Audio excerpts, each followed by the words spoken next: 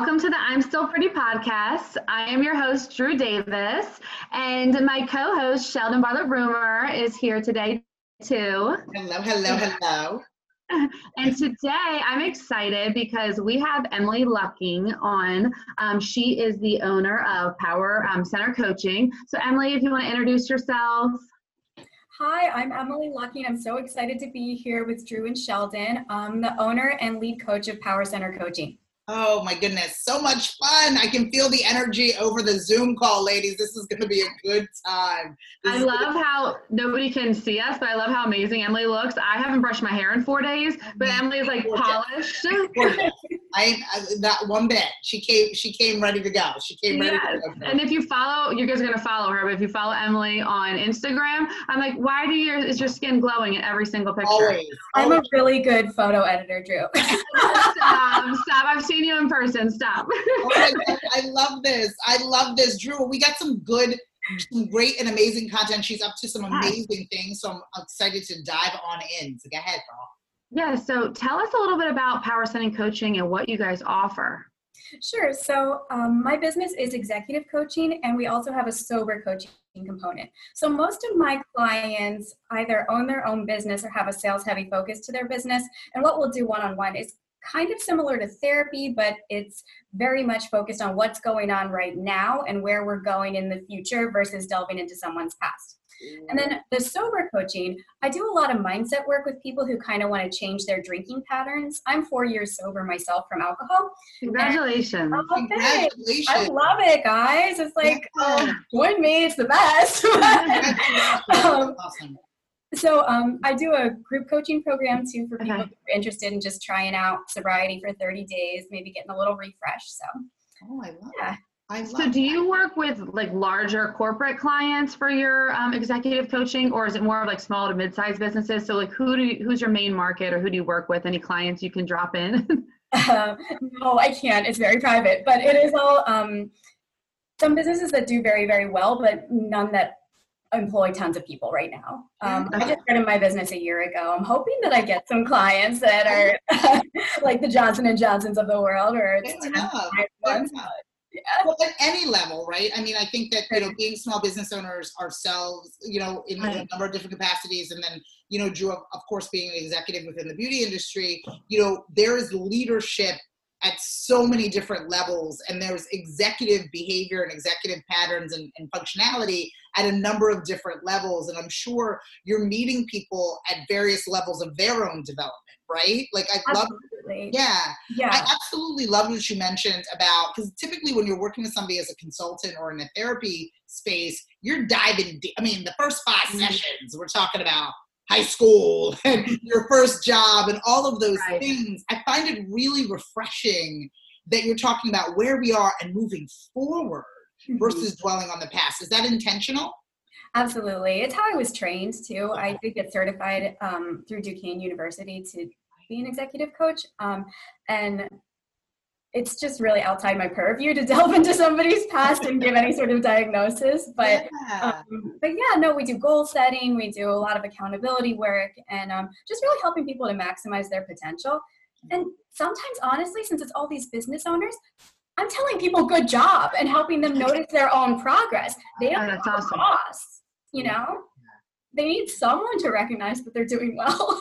Right. I honestly haven't thought of that, right? Like we're in the minutia, right, on a regular basis.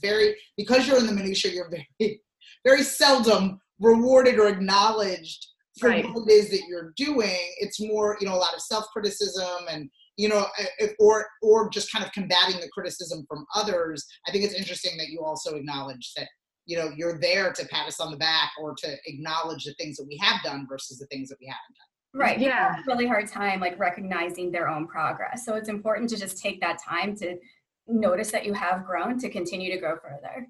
Wow. I love it. Positive reinforcement. What sparked me when we were talking, when I first originally met you, Emily, was the sober coaching. So I come from a family of alcoholics. My mother, it was an AA for years.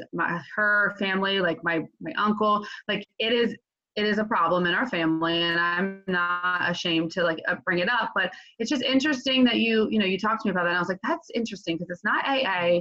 You're saying like sober coaching when you're trying to teach people how to do things with limits. So you're not saying stop drinking all the time. Maybe you're saying like, this is where you have to stop, or is that kind of what it entails? Tell me more about it. So my 30-day sober group, I do ask people to try to abstain for 30 days so they can feel the full effects. Okay. But it's not somebody who might want to stop drinking forever. Right. This isn't AA. This isn't necessarily someone who feels that they have a drinking problem. It could be somebody that maybe feels like they've been drinking too much, that they've been relying on alcohol as an escape, that they want to learn some new patterns. But like there has to be a space that's not AA. A lot of people don't think they're an alcoholic or don't think they have a problem, but could still benefit from like some sort of discussion.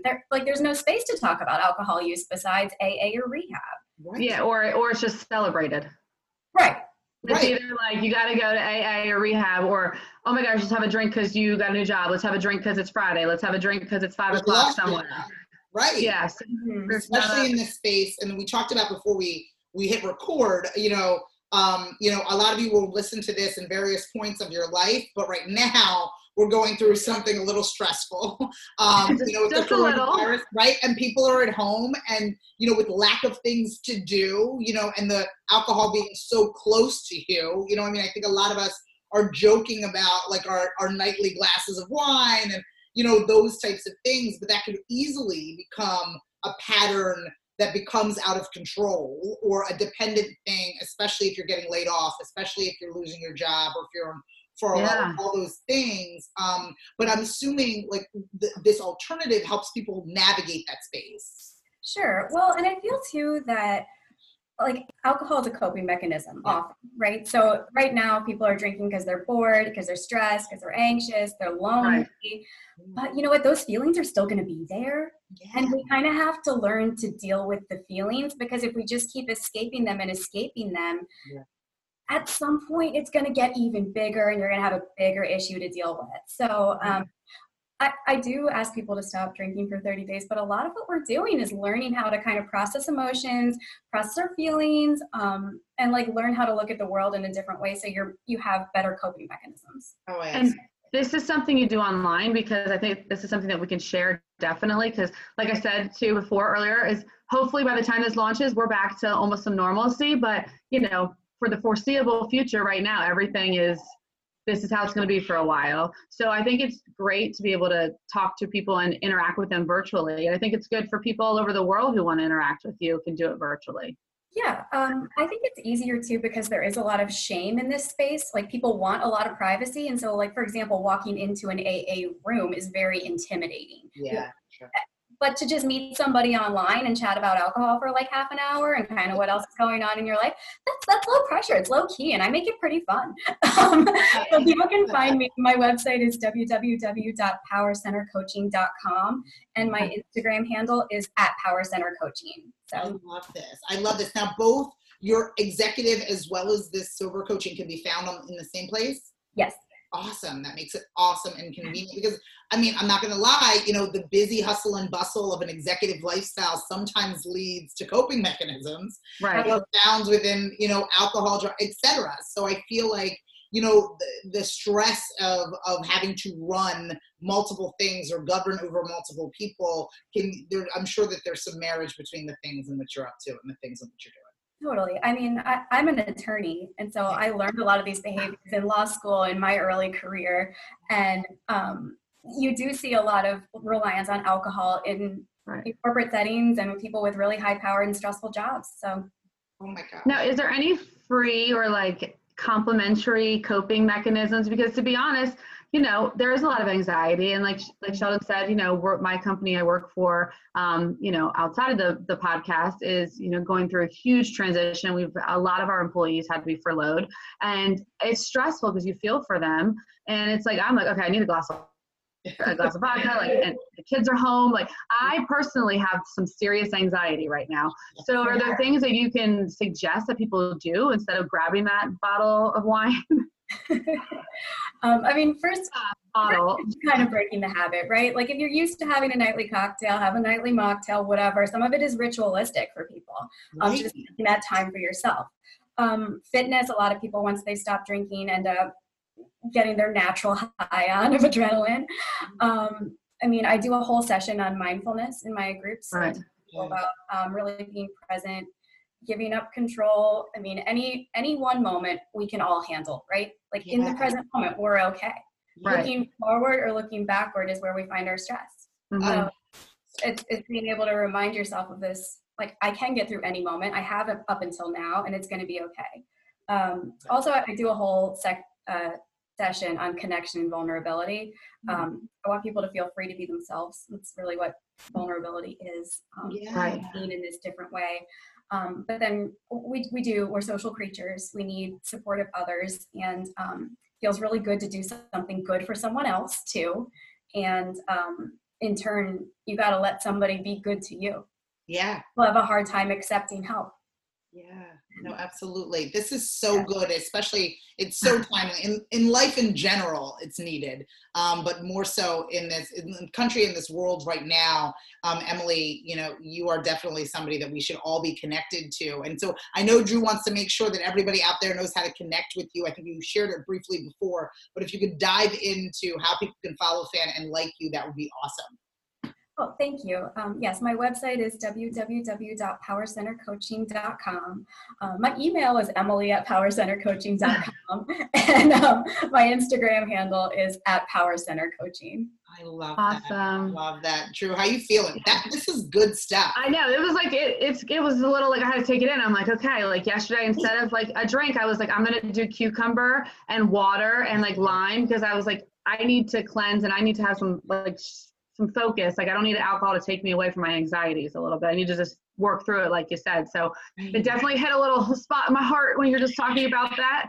I think before we go, I just want to ask something. Now, is there anything like, I always like, I like to cover up anxiety with funny things, or, that's how I is there anything funny that you've ever come across with these groups, or like a story that you're like, oh my God, this is the most ridiculous thing ever? But that's a good question.